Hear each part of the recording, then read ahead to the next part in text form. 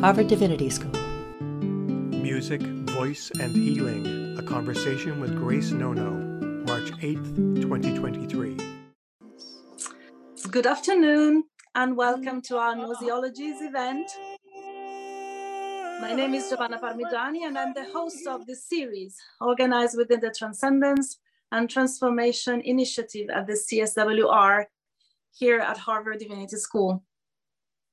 This series focuses on ways of knowing that are often labeled as non-rational, traditionally referred to as gnosis in Western philosophical and religious traditions, and often understood in contraposition to science. These ways of knowing are becoming more and more influential in contemporary societies, popular culture, and academic research.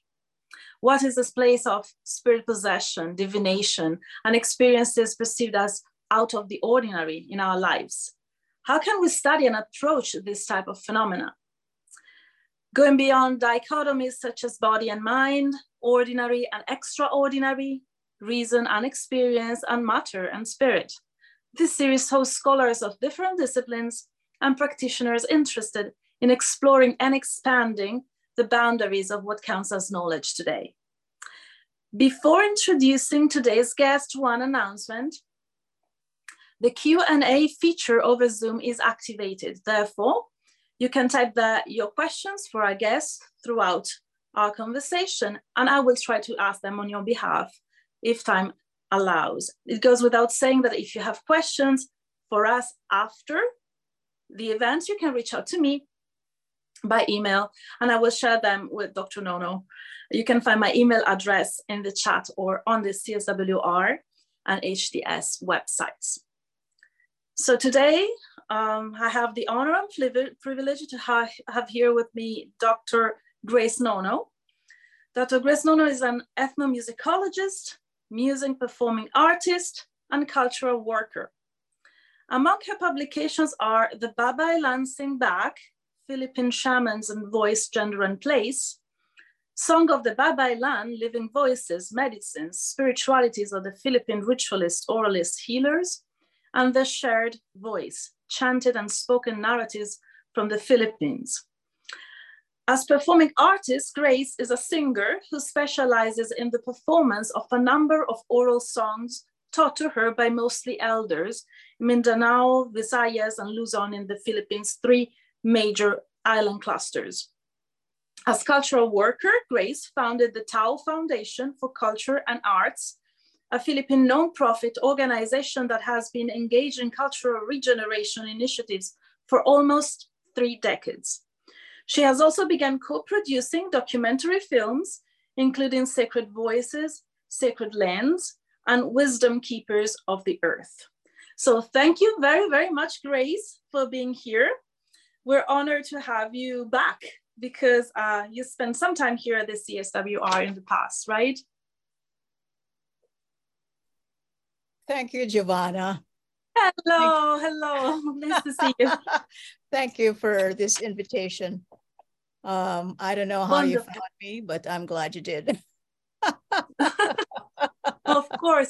Well, I was not at the CSWR when you spent your last period here because I was doing field work, but I follow the activities, obviously, and I have a student actually who's very she has Filipino origins and she was a very fan of your work, and we read together one of your books. So that's why I fell in love with you and your work. So thank you for being here. Thank you so much. So how did you become a singer? And have there been changes in the repertoire? Do you want to share a bit about your story?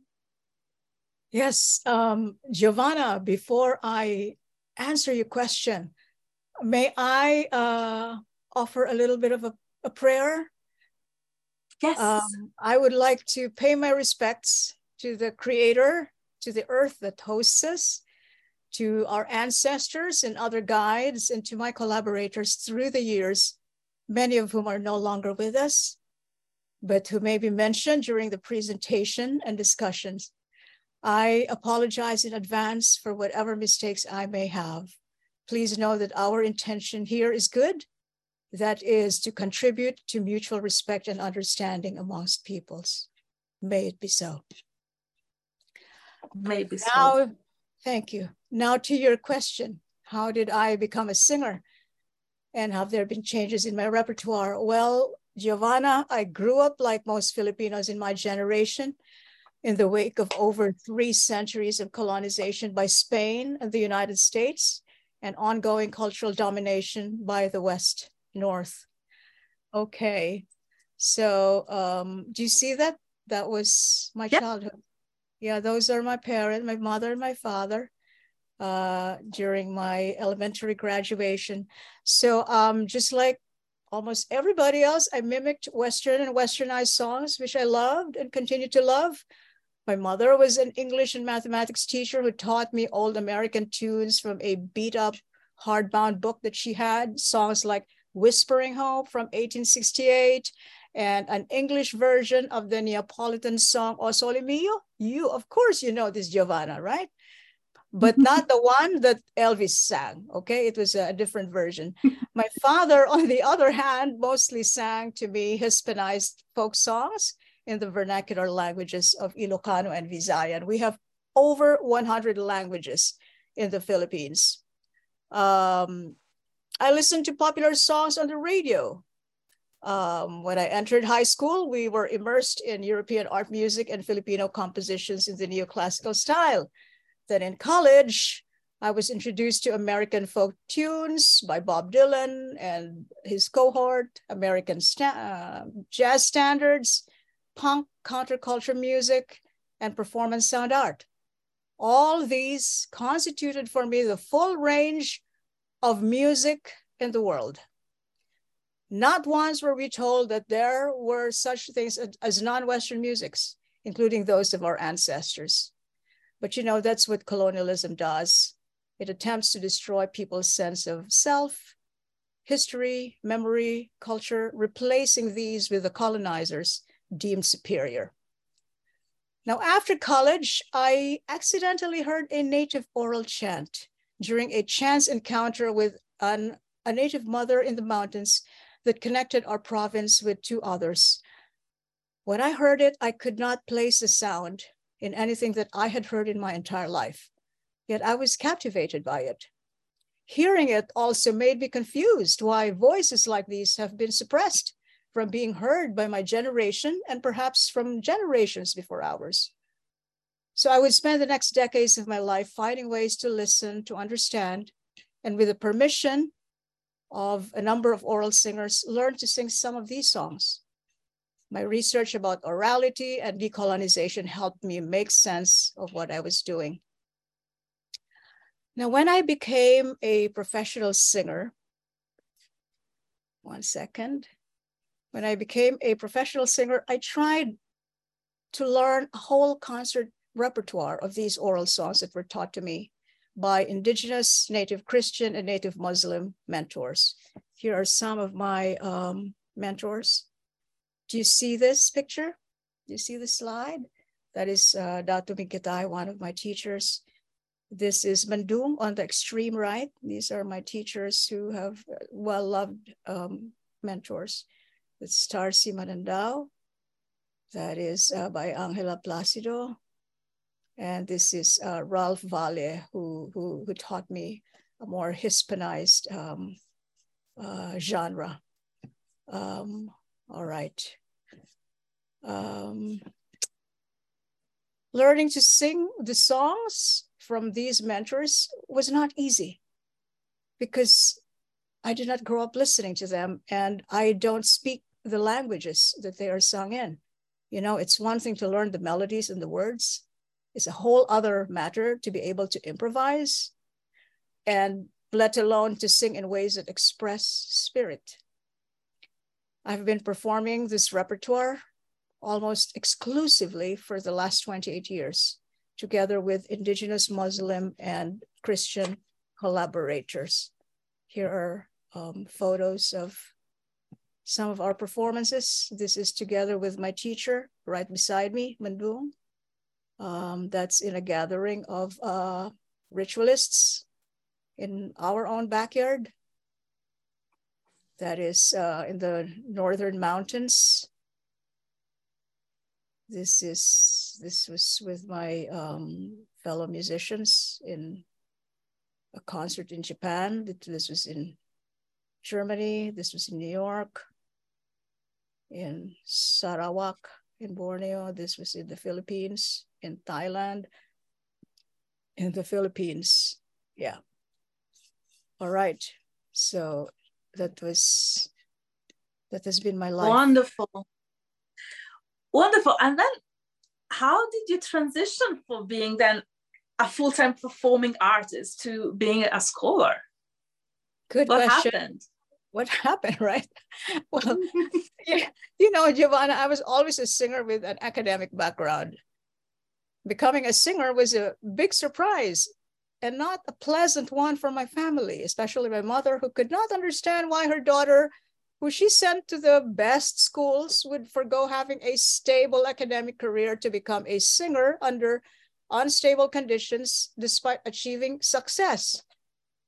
Well, my mother did send me to art school. So why was she surprised, right? Looking back, becoming a singer was one of the greatest accidents of my life. Excuse me. Not only has it allowed me self-expression, it has given me intimate access to embodied knowledge that I may not obtain by solely reading books.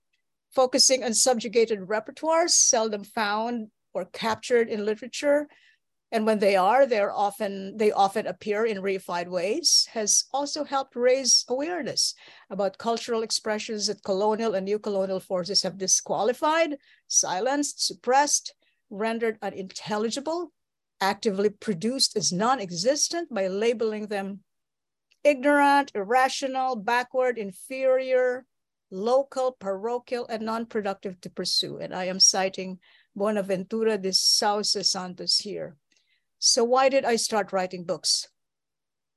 I did it because although singing has been a most profound gift in my life, it has not been able to express everything that I have wanted to say.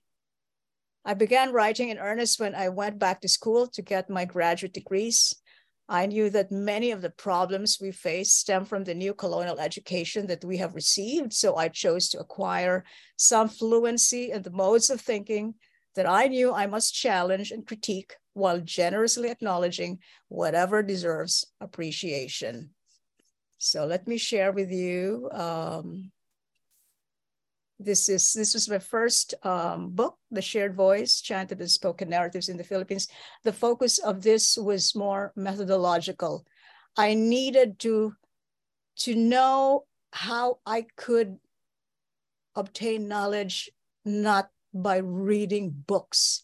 How do I get to the elders whose knowledges are not in libraries, right? Because it has mostly been the colonizers and the colonized elites who have, you know, published materials about just about everything. So how do I learn from people who operate in a different knowledge economy? So this is what this book is all about. And once I had a way to learn, even, you know, without reading tons of books, it's like the door started to open and I could already have a little bit of access. Okay, so that was the first book. The second one, and the audience can see why I love you and your work. I saw some comments, and yeah, thank you for sharing this. And this is the second book, Song of the Babaylan. I think this was probably what you read. And this was really, you know, engaging deeply with a number. You have to say a number because there's plenty. And, you know, how much can you contain in a book? Not very much. Ritual specialists from different parts of the Philippines, again, indigenous, native Christian, and native Muslim. So there are many differences, you know, among these practitioners. So this is what this book tries to contain. All right, and the latest one, Babaylan Sing Back, Philippine Shamans and Voice, Gender and Place. This one is more now in conversation with theories, theories of the Babaylan, theories of voice, sex and gender and place. So it's more, you can say maybe transnational in approach. You know, I'm not just, my audience here is not only my people, but you know, also people in the Western world. And the one on the left is it's the same book, but the one on the left was the Cordell edition, and the one on the right is by Ateneo University Press. Just came out. Okay, so congratulations. Thank you. Can I ask you? Maybe not all of us are acquainted. Can you tell us who are the Babaylans and how you got interested into them? Because I think Baybalan keeps coming up as a word, but maybe we need some unpacking here. Thank you, Giovanna. Well, allow me to invite everybody to get a copy of Babaylan Sing Back. In this book, I explain why the term Babaylan, while useful as a shorthand, is imprecise, not only because it does not begin to capture the heterogeneity of ritual specialization in the Philippines, it also imposes one ritual specialist identity over others, which can be termed an instance of internal colonialism. A more appropriate way is to use the specific local title of each practitioner.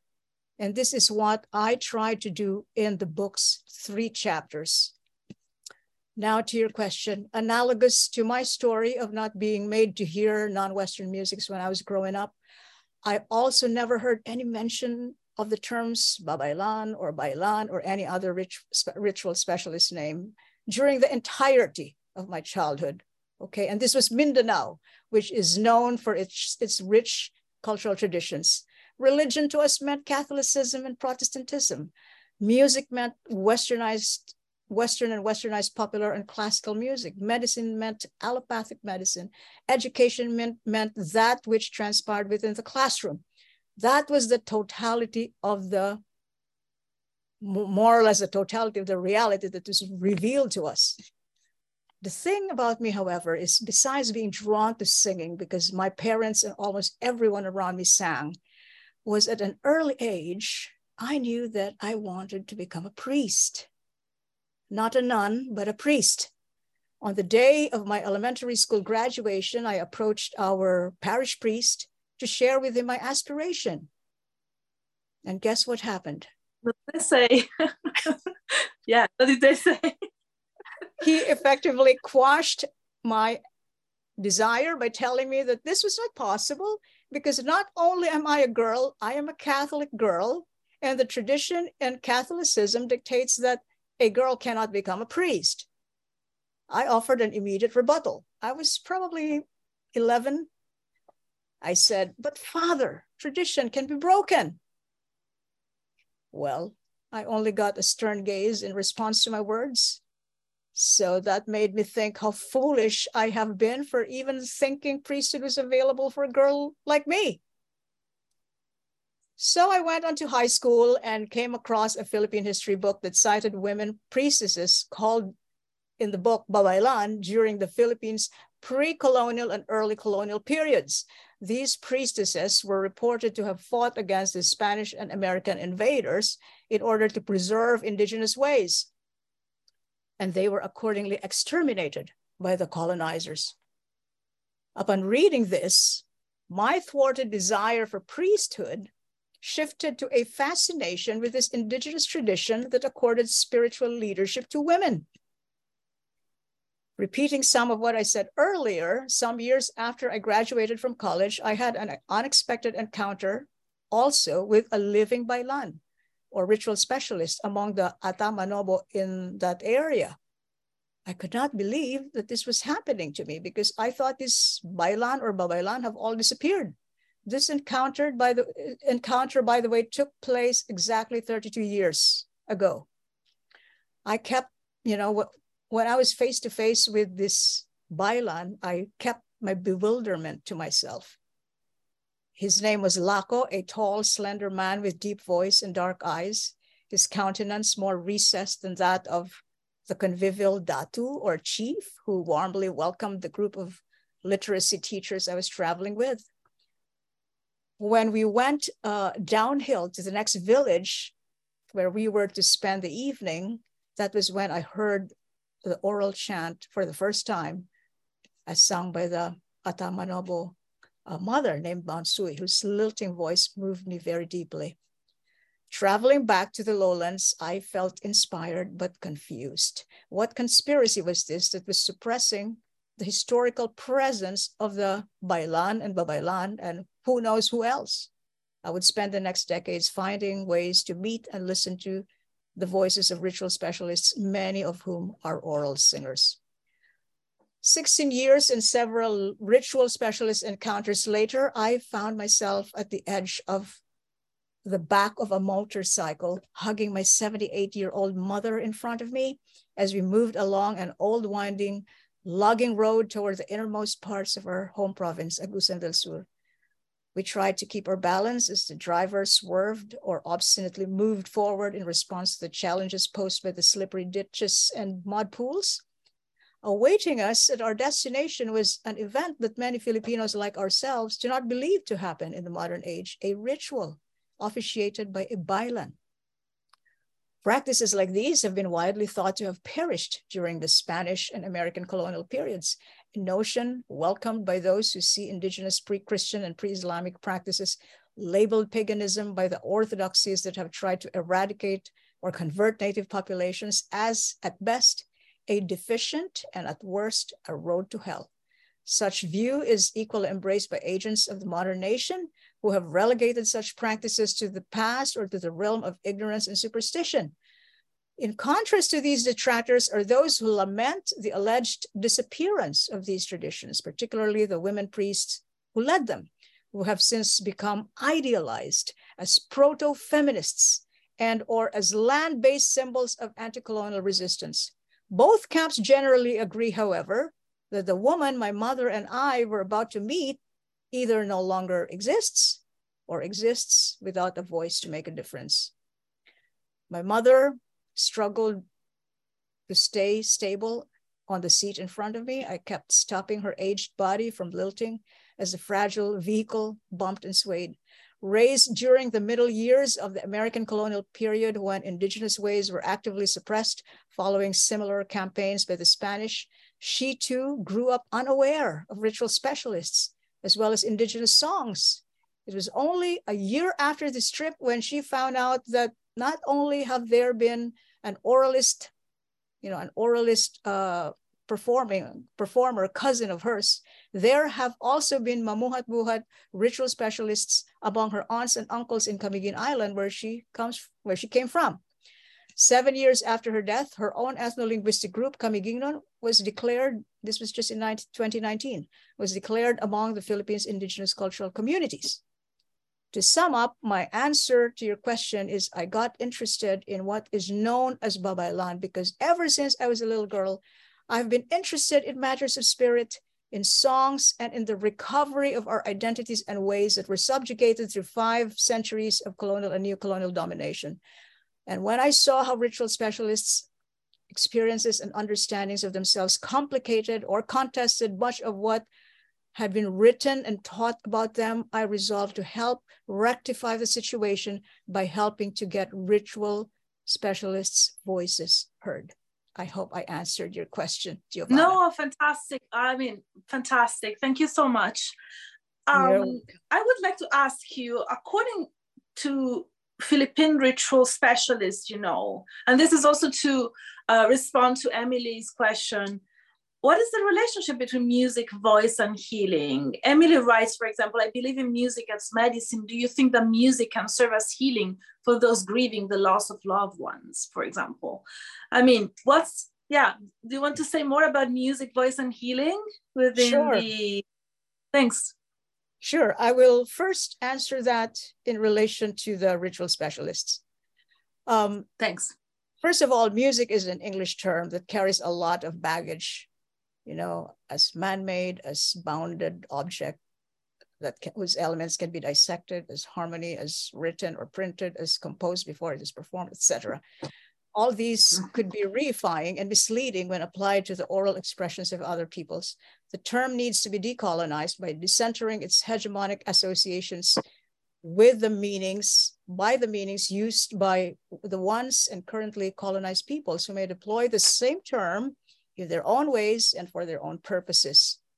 To the extent that we can consider the songs and chants that many Philippine ritualists sing and listen to as music, here's how some of them, who I wrote about in my second book, describe the relationships between their vocal expressions and healing. I have outlined overlapping functions that these songs serve. First, as praises to deity. Among the Cebuanos in central Philippines, the Sinuog song, Sinulog, some people call it Sinulog, but my interlocutor, who had already passed, the revered Inday Titang Diola, she called it Sinuog. According to her, the Sinuog songs, which are sung alongside dances, drum beats, prayers, acrobatics, and theatrical presentations, are praises and expressions of devotion to the Señor Santo Niño, the Holy Child Jesus. Performed to fulfill vows and to celebrate the Señor, they act as pleas to the deity to provide for people's needs. Quite a number of healing miracles have taken place through the Sinuog, according to Inday Titang, the late Inday Titang. She had passed, and her fellow Maninuog or Sinuog devotees. Similarly, among the, okay, so you have the picture of Sinuog, yeah? Similarly, among the Manunubli of Batangas, that was central Philippines earlier, now we're going to southern Luzon. The Subli songs, according to several Batangas Tagalog Manunubli, led by their Matre Mayo or leader, the late Camila Makimot. These songs are praises to the Mahal na Poon, or the Holy Cross of Bawan, and are performed together with dances and prayers that are part of the Subli ritual. The Subli songs honor and express devotion to the Mahal na Poon and renew vows to her. Kasami, a devotee, however, is clear to say that the singing and the dancing themselves are not the direct causes of healing. For these devotees believe that it is the Mahal na Poon, the deity, who heals. As for the Manunubli, when they perform the Subli for the Mahal na Poon, they can attest that their own body aches have disappeared, their worries and heartaches have diminished. They have regained health and lightness of being. So that's song as calls to the deity. Now this one, a praise to the deity. This one is as call and appeal to spirits to come and help. Okay. Among the Ibaloy in Benguet, the Badiu chant, according to the late Ibaloy Mambulong, the one in the picture, Kahenyo Estacio and his daughter Mana Estacio. The Badiu chant is the customary way to appeal to the creator Kabunian during the Kanyao feast, performed to heal the sick and to bless the ritual participants. Now, among the Ibanag in Cagayan province, the Mangurug, according to the late Ibanagnan Sister Rosario Batung, who is in the slide, one of the slides, the Mangurug is a native Ibanag adaptation of the Catholic's Apostles' Creed. Mangurug is known to be sung on different occasions, including when someone is sick and a close relative of the patient stands by a window at night to sing the Mangurug, to pray for healing, and the whole village sings along. Okay, so next is song and chant as, okay. Did you see this? That is Sister Rosario. And this is Manang Lita Anzia. She's the medium. Here, you know, we were singing the Mangurug because that's what you do and to prepare for the deity, to the spirit to come. And this is when she has come. It's a female deity. And look, she is working on the legs of another woman. Okay, the third is voice, chant, and song as the voice of spirit heard through the medium. Okay. Among the Maguindanao of Sultan Kudarat and Cotabato City, the daging, according to the late Maguindanao Patutunong Babo Samida Tato, as well as Patutunong Faisal Monal, the daging is known to be the tunong or the spirit's voice as it speaks with a tune as though singing, in the same way that when the tunong or the spirit walks, it is by dancing the sagayan. The daging or spirit's voice is heard during rites like the kapagipat and kangwana performed to fulfill human obligations to the spirit world and to bring about healing and reconciliation between humans and spirits. Okay, the fourth function is chant and song as a way to confront the inflictor. Among the South Kalinga in Kalinga province, the Dawak, according to the late Kalinga and the Dawak Aragoy Tumapang and her son Ernesto Tumapang, is chanted during the healing rite Songa to confront one-on-one the cause of a person's illness. Through the Dawak, the ritual specialist or under Dawak, often a female, negotiates with the spirits for the healing of the sick. She fights those that have captured the persons or the sick person's kalidodba or soul that have caused the illness and commands these spirits to flee while summoning the captured soul to return. Okay, so that's Inang Aragoy on the left. And the fifth function of song that I saw from this, from my conversations with these ritual specialists, is as thanksgiving and payment for healing.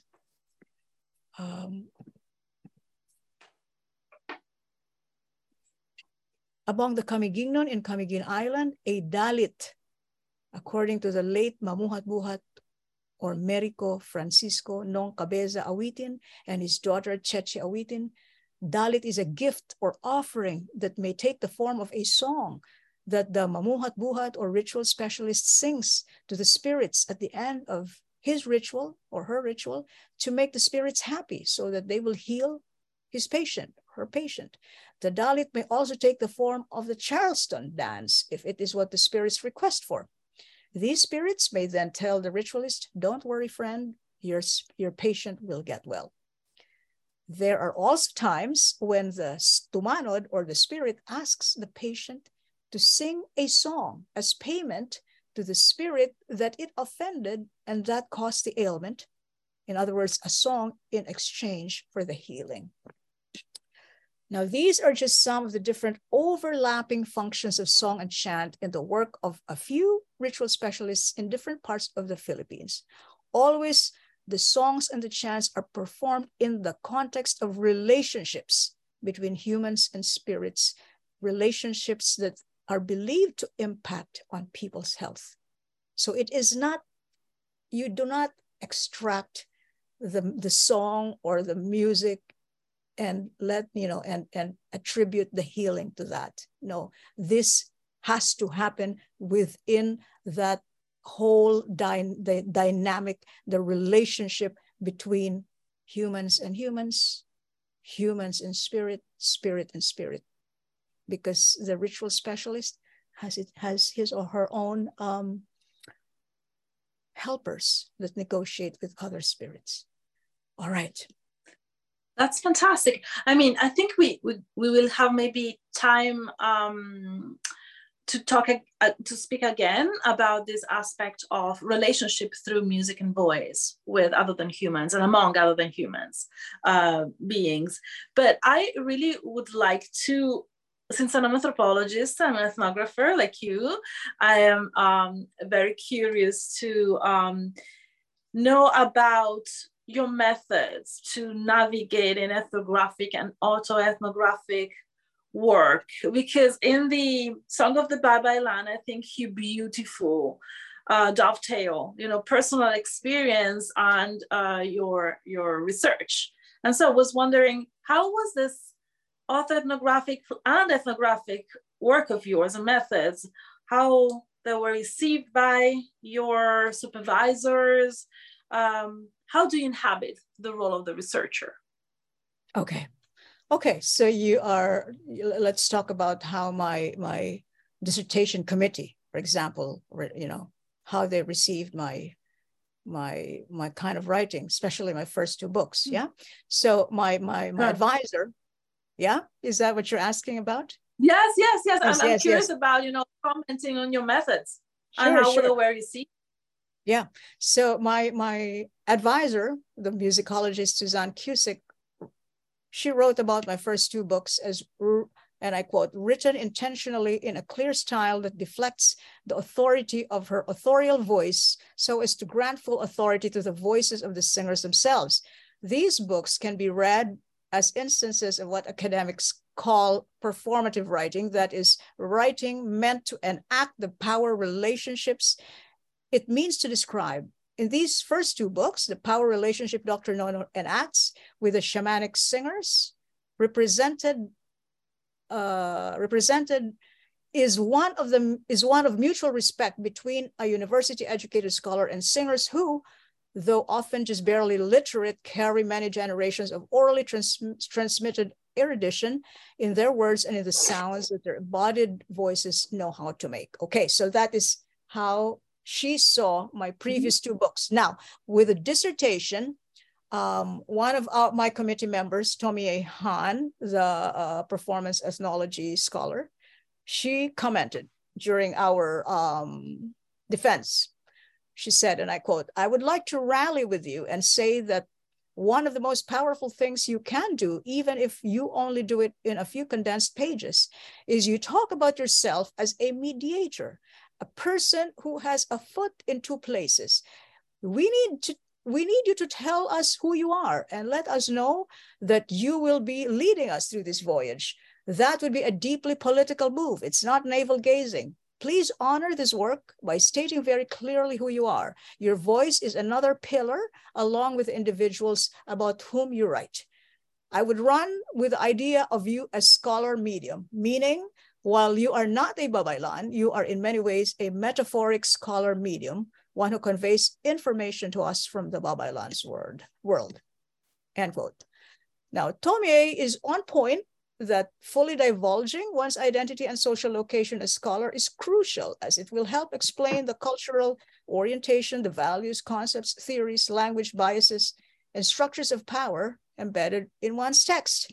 Now, in the field of indigenous science, Apilo Colorado writes, inquiry is understood as the quote, pursuit of the scholar's voice as one that is embodied, connected with community, and anchored in ancestry. Unlike traditional modernist research that tends to require dissociating one's personal context from the inquiry process, indigenous science anticipates the scholar's full integration into the inquiry. Truth is not reified as a thing outside of oneself, but relates directly to the experience of the person, end quote. To sum up my answer, I got into research, not necessarily because I wanted to become an academic, which was expected of me, and which I have recently accepted and begun to fulfill. Expectation of my mother. I became a researcher and scholar first and foremost because I had burning questions about what it means to be Filipino and Mindanaoan of Southern and Northern parentage in the wake of 500 years of colonial and ongoing new colonial histories that I may participate in. I had burning questions about what it means to be a singer called to priesthood that isn't available for me. I had burning questions about what it means to be a woman, a third world woman of color, and a mother to an equally headstrong daughter. That's my beloved. In a patriarchal, racist, and capitalist world. My writing documents and shares with others my ongoing search for answers, and has, of course, answers that have, of course, led to more questions. That's my answer. I hope. Oh, that's one. Thank you so much. Thank you so much. Just a couple of other questions before moving. Yeah, the photo is beautiful. Thank you for sharing. Before moving, maybe to the questions from the audience. So how the Babylon community reacted to your work as an ethnographer and as a performer? And do you have any stories you want to share with us about your mentors and interlocutors? I like stories. So I don't know, do you have anything to share with us? Let's see if I have stories to respond to this one. Well, reception, you cannot please everyone, regardless if you are coming from the inside or the outside, especially if you are promoting matters that many indigenous peoples themselves have also come to demonize, like those pertaining to native rituals, because we have all been made to believe that our ancestors were demons. And the only way that we can be saved is by severing our ancestral ties and by embracing the colonizers' ways. I have found, however, that if one writes in a multivocal manner and tries one's best to give justice to conflicting voices within the text, then it's possible that your text can find resonance among different quarters in communities. You also cannot please everyone, especially where there are power struggles, which many communities have plenty of. And if your work becomes challenged because of internal rivalries, for example, in the end, it is your history of good relationships with your research partners in the communities that will help you. If your partners know in their hearts that you have been a positive presence in their lives, they, who the law dictates, are the ones who should make decisions for themselves. They will be the ones who will fight for your collaborative work to continue. As for my singing, I have generally received, at least from my mentors, who I am accountable to, positive feedback. In a recent visit to my chant mentor, Dato Migitay Victorino Saway, he said in Visayan, that I translate to English, and I quote, "From the time I taught you the song Pangulawit 20 years ago, your performance has evolved and grown. Now you're able to emphasize feelings that are necessary to touch and move audiences who do not understand the language in which you sing." End quote. Wonderful. Now, what a wonderful. Yes, affirming.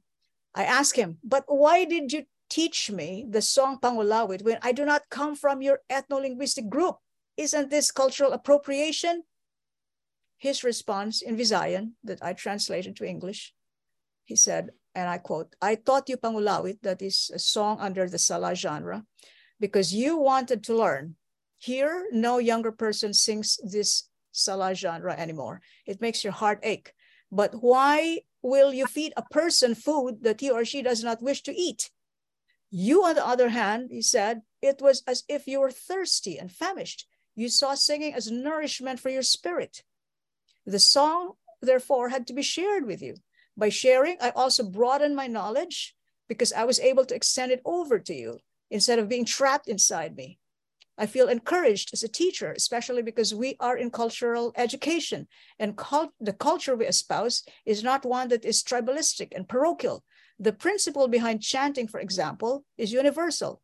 When you sing Pangulawit and you are able to touch on the song's implications on the land, the air, the water, tradition, past, future, it's as though you are expressing the spirit that animates our world. You can convey the message of nature through song to the whole universe." End quote. He's a wise guy. I'm so grateful that he has taught me in more ways than one, more than just, the song. Now, more about cultural appropriation. Do we have time? Well, I mean, we have many questions for the audience. I also would like, if you want to talk more about your cultural worker world, your activism work, sorry. So what do you want? I mean, we have 10 minutes left. We have lots of things to say, lots of questions for the audience. How do you feel about it? Do you want to tell us a bit about what you do besides write and sing? Sure. And then we move to... Sure. Okay. Thanks. I'll do that. Okay, so besides writing and singing, I have also been running these last 3 decades a nonprofit organization that humbly contributes to cultural revitalization. Here's some of what we do. Oh, there was a video that I wanted to show you about. Can we just backtrack a bit?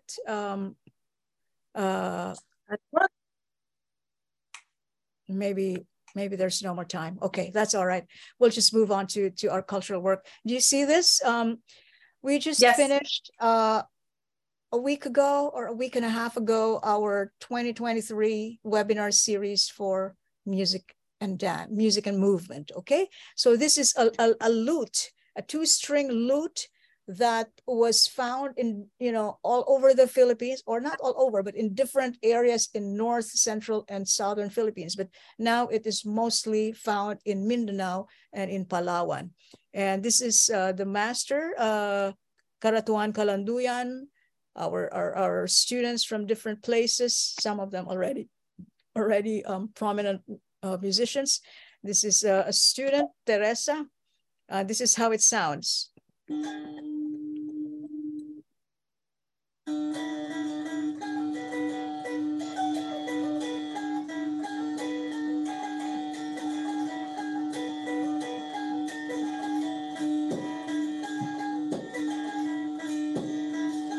Okay, so let's move on.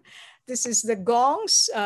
This Guru Aga Mayo Butokan and our students, and this is how it sounds.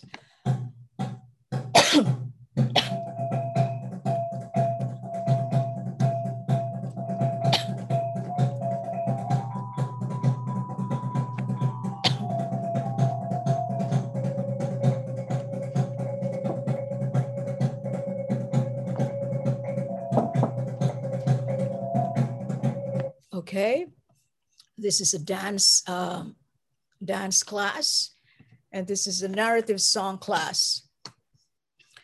So that's the webinar series that we hold almost every February. So if anybody is interested, especially those, excuse me, who are descended from Filipino ancestors, this, if this interests you, you know where to find it. Soon. Well, actually, yes. Someone from the audience is asking you, Grace, what is the name of your nonprofit? It's Tao Foundation. If you can repeat. Tao, T-A-O, Foundation for Culture and Arts. Tao Foundation for Culture and Arts. Yes. Thank you so much. You're welcome. It's very important to learn something with the body. This is what I experienced in my life as a singer. So here you learn with your hands, and that does something to you, at least for some of us. Wonderful. So let's move to some questions from the audience. So we want to hear about cultural appropriation. And so if you want to go back and tell us more about that aspect, I think would be great. I was just, since I think your cultural work, it's very important. So I do want to make sure we mention it in this conversation. Okay. So different culture bearers in different communities have different, how do you say, policies for sharing knowledge, okay? So you cannot generalize. This, what I'm about to share with you now, is one voice, okay? Because there are others who would not share, and you have to respect that. You cannot force these things. You have to respect if people don't want to share. Okay, here's what she said. This is Bae Maniaguyad Lucy Rico. And she told me in Visayan, and I translated to English. She said, and I quote, "Indigenous peoples have been victims of different forms of colonization, educational, cultural, legal, etc. And because we have adopted many colonial ways, it is our responsibility to decolonize ourselves. Those of us who have mostly come to adopt the ways of the outside world and who now live outside of our ancestral domains sometimes hastily react to things with no basis in tribal values. For example, they claim that indigenous knowledge systems and practices are not appropriate to share with others. In my view, commenting rashly on such an issue without first gaining in-depth understanding leads to the non-adherence to tribal values. To her, the tribe, and to her community, the tribe is generous and loves peace. The tribe shares with others, whether it be knowledge or material things. It is not that the tribe does not give. The tribe gives, but there is a process that one undergoes depending on what knowledge it is. The tribe gives, if you want to learn a song, for example, you must go through a ritual to ask permission. The holder of that knowledge asks permission from the souls of ancestors who first lived and held such talent. One also asks permission from the spirit entrusted with such knowledge by God that is the source of everything. Such process of asking permission is our customary way and is done even by tribal members who wish to learn from those who possess knowledge. It is true that the tribe's generosity has been exploited, but exploitation is not our way, but the influence of the colonizer that has been adopted by those of us who also engage in exploitation. According to my father, if your neighbor does not share and you retaliate and do the same thing, you are helping to multiply such behavior, end quote. Again, this is one view. You cannot use it to generalize, but if you want to learn things, you go to those who are willing to share. So that is one of the first things you have to know. Yeah, what is their policy for knowledge sharing?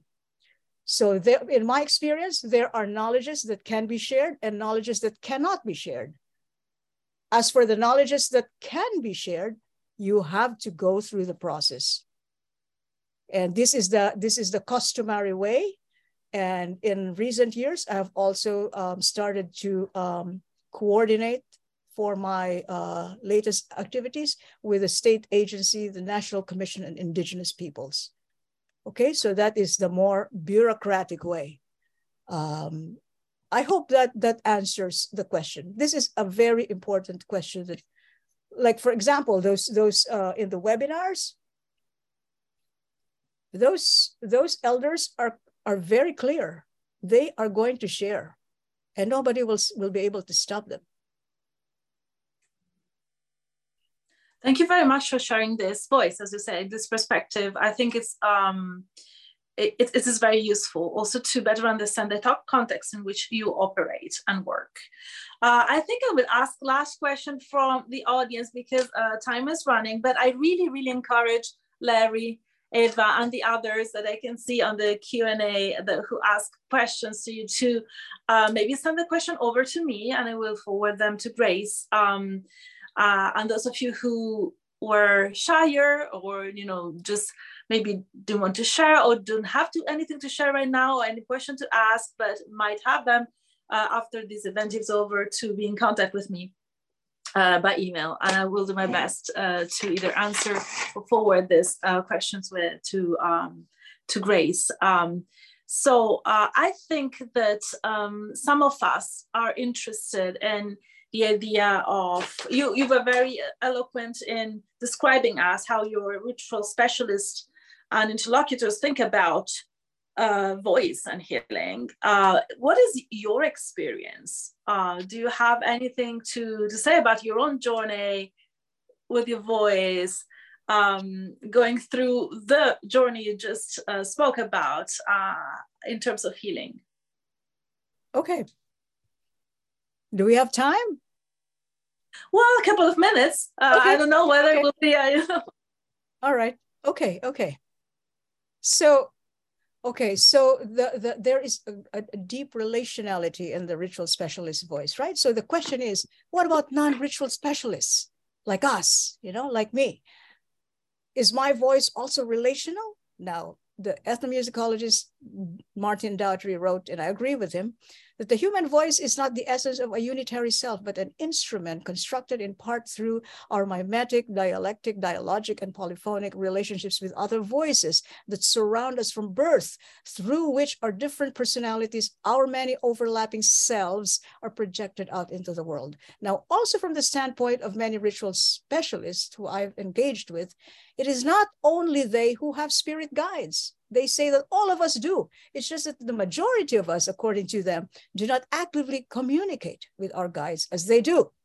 Now, what, if any, is a relationship between my singing with healing? Well, I have definitely sung to release my own stresses and to regain a better state of mind. But when I started to publicly sing the chants that were taught to me by different ritual specialists and healers, after I underwent rituals to seek permission, and after some of them, my teachers received guidance from their own sources, sometimes through dreams on which song to teach to me, I have time and again heard audiences remark that when I sing, I seem to transform into something else other than my usual little self. I've wondered about what this meant, because in my many years as a performer, I have never been physically inhabited by spirits. My lucidity has been a crucial component to my every performance. But perhaps what happens in these moments when my breathing is deeper than usual, my spine erect, my limbs free in movement, my mind relaxed, is perhaps my voice is increased in its ability to draw in and deliver energy, even command reality, as a voice directly emerging from relationships with other voices, both incarnate and discarnate.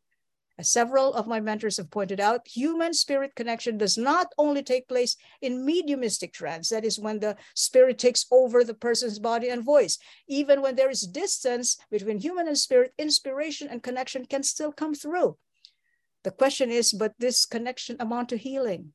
I personally will not claim that, except perhaps to the extent that the momentary experience of heightened connection between seen and unseen forces addresses the condition of alienation that saturates much of our modern existence. As they say, to help connect is to help make whole, and to help make whole is to help heal.